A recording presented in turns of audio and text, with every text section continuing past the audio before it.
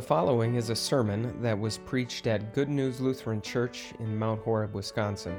It was preached on Sunday, August 27th, 2023, on the basis of Matthew 16, verses 13 through 20. For more information or to view our entire sermon library, visit goodnewslc.org. Thank you for listening. So I wonder if one of them was named Al. Jesus had this question for his disciples. He wanted to know what people were saying about him. And the disciples had an answer. They were able to tell him various opinions that various people had. I wonder if one of them was named Al.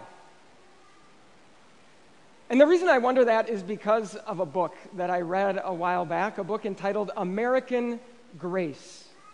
In that book, the authors seek to analyze the state of religion and spirituality in America, and specifically they seek to ask the question, how is it possible for so many people to more or less get along with one another when America is a place where people's religious beliefs are very devout, but also very diverse?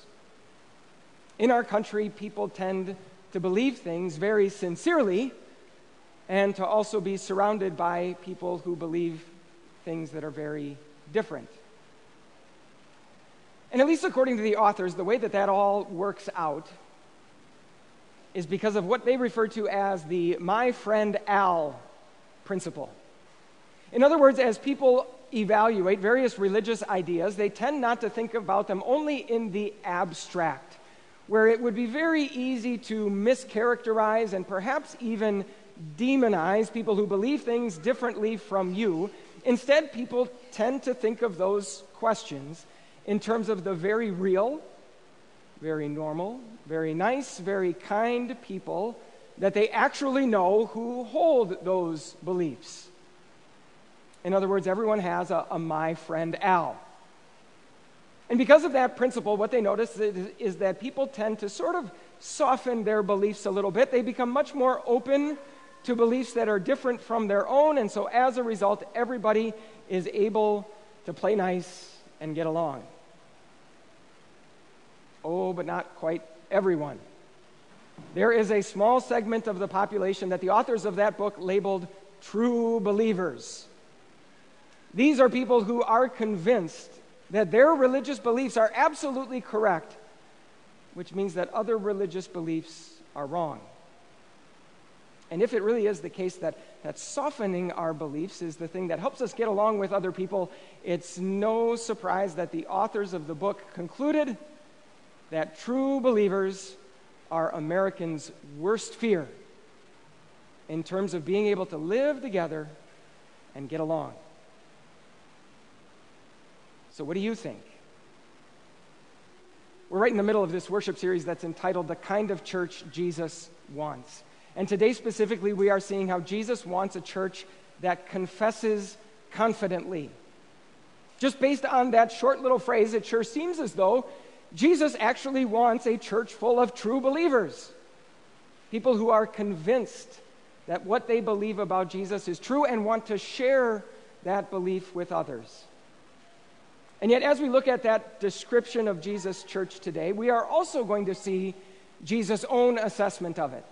We're going to see whether it is, in fact, the case that true believers are a danger or a fear to civil society. As we look at these verses from Matthew chapter 16 this morning, we're going to ask this question: is a church full of true believers the world's worst fear or its best friend? I would imagine none of the people in question were named Al, but when Jesus asked his disciples what other people were saying about him, they had an answer. And it's worth noting that all of the answers that the disciples brought back were more or less relatively positive. Some people believed that Jesus was sort of like a prophet, a great moral teacher, a person who spoke with clarity and conviction about God and was crystal clear about the difference between right and wrong. Other people believe that Jesus was more of a social reformer type, the kind of person who's not afraid to speak truth to power and turn the status quo upside down. Now, to some degree, Each of those things is true about Jesus, but it is also true that Jesus is much more than that. And so Jesus wasn't satisfied with any of those answers. And so he asked his disciples, well, what about you? Who do you say that I am? And in response, Peter said, you are the Christ, the Son of the living God. In other words, Peter was saying that Jesus was not just one of many men who were sent by God and who spoke for God. Jesus was not just someone who was willing to upset the powers that be. Jesus had a power all his own. He was the Son of the living God. And in response to Peter's answer, Jesus doesn't say that all of those different responses are all equally good. No, instead, he singles out and he praises just one. All the other answers were incomplete. Peter's answer was correct. And yet, Jesus says much more than that. Jesus said, blessed are you, Simon, son of Jonah, for this was not revealed to you by flesh and blood, but by my Father in heaven. Yes, Peter's answer was absolutely correct. Jesus was the Son of the living God and the promised Messiah. And yet that was not something Peter had discovered for himself, which means that that was not something for which Peter could take the credit. Yes, Peter's answer was absolutely right, but it was also an answer that had been revealed to him. So what about you?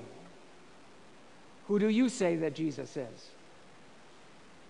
I would not hesitate for a second to say that the kind of church Jesus wants is a church full of people who know the correct answer to that question.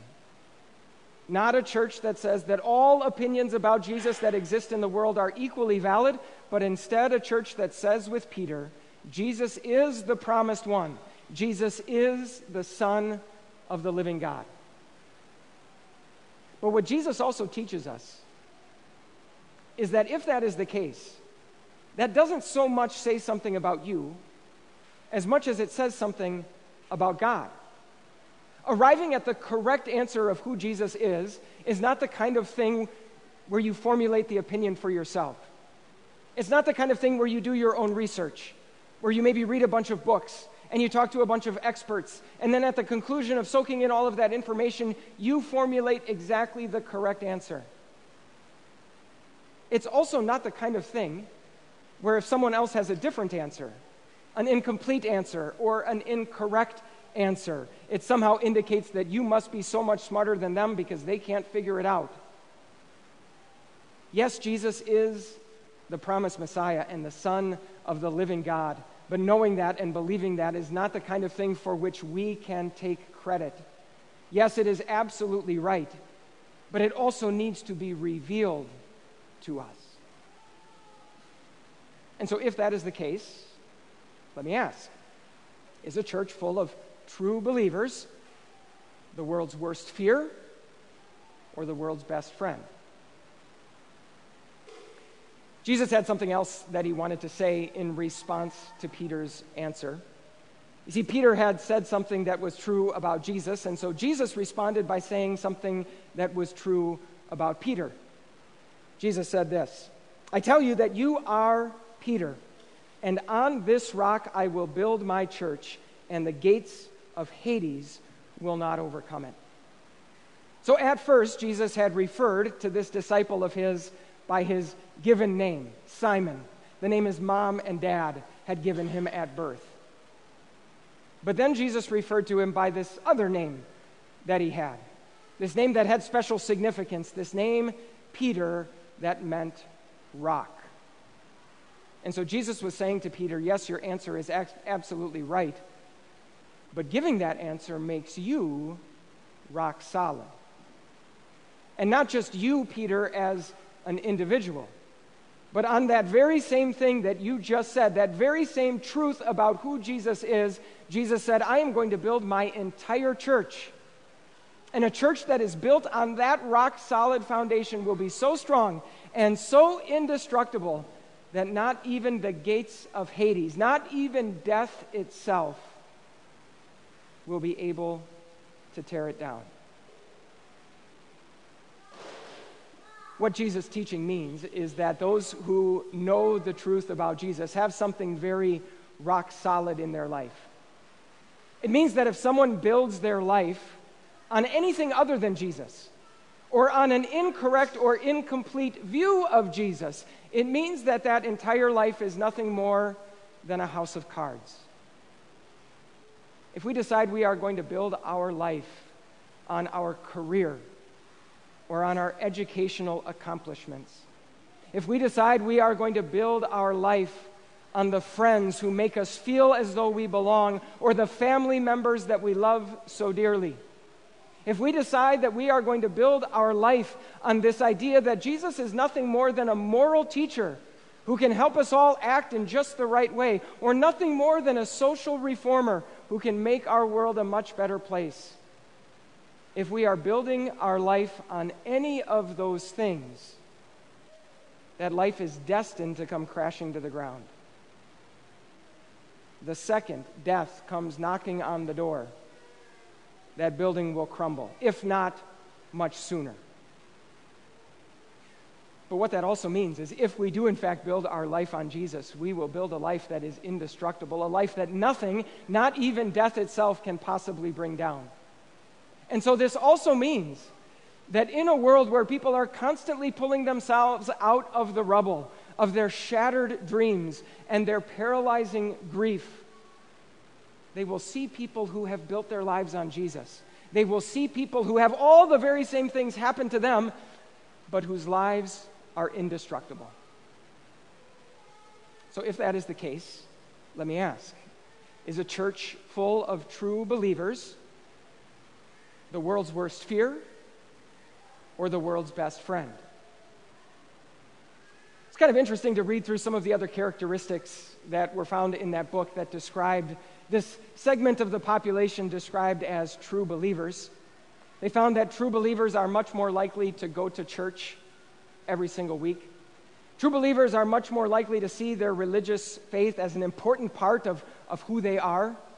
True believers are much more likely to take the Bible at face value and believe that there is a universal standard of right and wrong. And so if that is what a true believer really is, I would not hesitate to say that Jesus would love for Good News Lutheran Church to be a church that is full of true believers. But unfortunately, they found some other characteristics of true believers as well. True believers are much more likely to view with suspicion those who have beliefs different from theirs, much more likely to feel threatened or perhaps even under attack if they are surrounded by different beliefs. True believers are much more likely to say that ideas that they do not agree with should somehow be banned or prohibited in public life. Perhaps worst of all, true believers are much more likely to surround themselves only with people who believe exactly as they do. In other words, true believers are much less likely to have a my friend Al. And so let me ask, based on that definition, are true believers our world's worst fear or its best friend? Actually, let me ask it a little bit differently. As you think about your life, do you think that you have been the world's worst fear or the world's best friend? When you encounter a belief about God that is different from your own, is it easy for you to get a little bit prickly? Is it easy for you to lose your patience and get a little bit irritated, as if this other person clearly can't be as smart and sophisticated as you, and why can't they just see the light? When you're encountered and surrounded by beliefs that are different from your own, perhaps even when your beliefs become unpopular and maybe even viewed in a very unpositive sort of way, do you find yourself getting a little bit fragile? Do you have the sense as though something about you is in danger or under attack? Do you join right in with the rest of our world, where outrage and offense are just constantly in the air, and where airing all of our grievances seems to be a national pastime? Once you've had enough of being surrounded by people who view life differently and believe differently, do you find yourself setting up your own little echo chamber where you only have to talk to and engage with people who think exactly the same way that you do? To whatever extent that is the case, and I'm guessing all of us need to admit that to some extent it has been the case, the solution for us is not to become less of a true believer. But at the very same time, the solution is also not for us to become an even truer believer. In fact, we should probably reframe the question entirely. That phrase, true believer, gives the impression that what is most important about our faith is what's going on inside of us, our sincerity, our intensity with which we believe the things we do, as if that is what makes them strong. And yet everything that Jesus highlights, everything that Jesus praises about Peter's faith is just the opposite. It's not something inside of Peter, but instead something completely outside of Peter. Yes, it is correct to say that Jesus is the Christ, the Son of the living God, but that truth about Jesus has to be revealed to us. We haven't discovered it for ourselves, which means that it is absolutely not a reason for us to be arrogant about ourselves or condescending toward others. Instead, we can hold on to that faith with conviction, but also with immense gratitude and humility. Yes, our faith in Jesus means that we are building for ourselves a life that is completely indestructible. But that is not because we have been doing our squats and the leg muscles of our faith are just so strong that they will never fall. No, it's because those legs are standing on rock-solid ground. Everything that is important about our faith is not what's going on inside of us, but what Jesus did outside of us and for us. Jesus lived perfectly for you. Jesus died willingly for you. Jesus loves you. Jesus forgives you. Jesus rose from the grave to shatter the prison bars of death for you. And in the case of each of those things, they are not true or not true. They don't become more or less real based on how sincerely or how firmly you believe them. They just are. Which means that we are not so much a church of true believers as Jesus wants us to be a church of Christ confessors. And that makes all the difference in the world in terms of what you have to offer to the people around you. Perhaps you've had the experience where you are swimming in a pool with some younger children, maybe children of your own, and they get caught up in this game where they want to climb on your back and they want to stand on your shoulders and they want you to launch them way up into the air, and maybe even now and then they need a little bit of help just staying above water. And of course, you can do that for them very, very easily, and it's all good fun. But perhaps you've also had it happen where those same children are trying to climb on your back or stand on your shoulders, and maybe they need a little bit of help just to stay above water, and suddenly it's not all good fun. Instead, you instinctively view them as a threat. Maybe your first reflex is to actually push them away. Maybe you even scold them a little bit for what they have done. So what makes the difference? Well, the difference all depends on whether you are standing on solid ground in the shallow end of the pool, or if you are also swimming in the deep end of the pool with nothing beneath your feet. Friends, if you and I are nothing more than true believers, we are swimming in the middle of the ocean. Nothing beneath our feet that is connected to rock-solid reality, left instead only with what is going on inside of our hearts. But instead, Jesus wants us to be Christ confessors. And Christ confessors are the best friends for all of the people who might be swimming around us. So let me ask, would you have been able to answer the question? If Jesus had asked you, what are the people in your life saying about me? Could you have given him an answer? Are you interacting with people who may not belong to the already existing group of Jesus followers? Are you finding out what they think about Jesus? I'm guessing none of them will be named Al, and that's okay. But the kind of church that Jesus wants is a church where people have the answer to that question. Because all around us, people are drowning. All around us, people are building lives that turn out to come crashing down to the ground. And for people like that, when they meet a Christ confessor, even if they don't realize it, they're meeting their new best friend. Amen.